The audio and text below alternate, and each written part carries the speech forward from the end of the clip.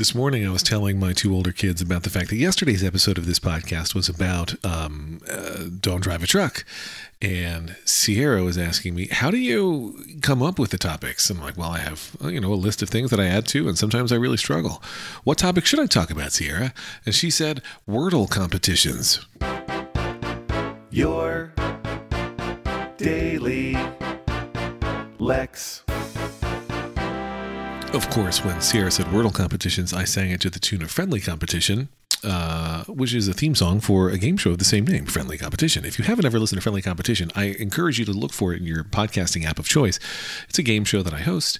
I really have to write and record another episode. I am slow on it because it's hard, but man, I do love that show. I think it's a good distillation of my brain and what I find funny, and how I think all the time. So anyway, I sang Wordle competition, and then I was thinking about what she meant. I don't think Wordle is a particularly great game. I think it's a fun game. I don't think it's a great game. It's basically Hangman, right? And for a long time, I used the same word each day, which is a very common way that people start, right? You start with a word, and some people like to use adieu because it gets a lot of vowels in there. WordleBot, which is from the New York Times and analyzes how you should play Wordle, has advice on what words you should start with, and it changes every once in a while very slightly. But I like to, for a long time I was using the word stoic, which wasn't a great starting word, but helped me remember to use certain letters that I never guessed. And I enjoyed guessing that word. But I realized I would rather guess a different word every day. I would rather start with a new word each day, which I do. I change my word all the time, typically most days. If I'm ever like, I can't think of a 5-letter word, then I'll put in one that I've used before, obviously. But I like to change it up. I think it makes the game more challenging in a way that I appreciate. And all 5 Freedmans here like to text their Wordle scores to each other, except no longer Liam. So I said 5, but now it's down to 4 because he has stopped. I don't know exactly why he stopped. He's like, well, you guys all do it in the morning, and I don't have time to do it in the morning anymore, so I don't. It's not really true, but it's fine. I don't actually care. Everybody else in my family uses the same word to start each day. They have their own starting words, but they all use consistent starting words.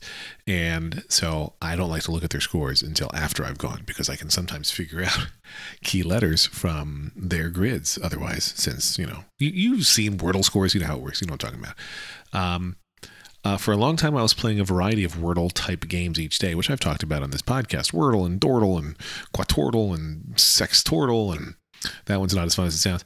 But so see what I did there.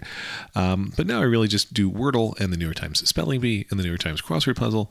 And a couple other New York Times games that aren't in the New York Times app, although they should be, and I wish they were, but they're not.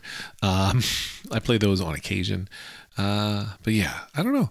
I don't think that a faster Wordle score than yours, meaning a lower number, is indicative of somebody being smarter than you. So don't worry. If that's the thing that's been weighing on you, I don't think they're smarter than you. I think that Wordle involves a lot of luck and coincidence and other fun things. So it's fine. Anyway, it's a good game. And man, it's Friday already. How about that? We got all the way through Friday. I'm proud of all of us. Have a wonderful weekend.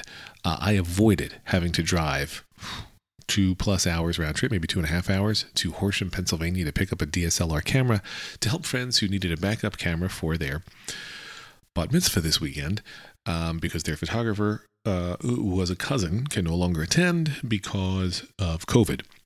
And I am helping them, not even as the backup photographer, but as the backup camera provider by bringing a fancy camera. But I got mine going, so I didn't have to go and pick up my brother-in-law's. So that was very nice.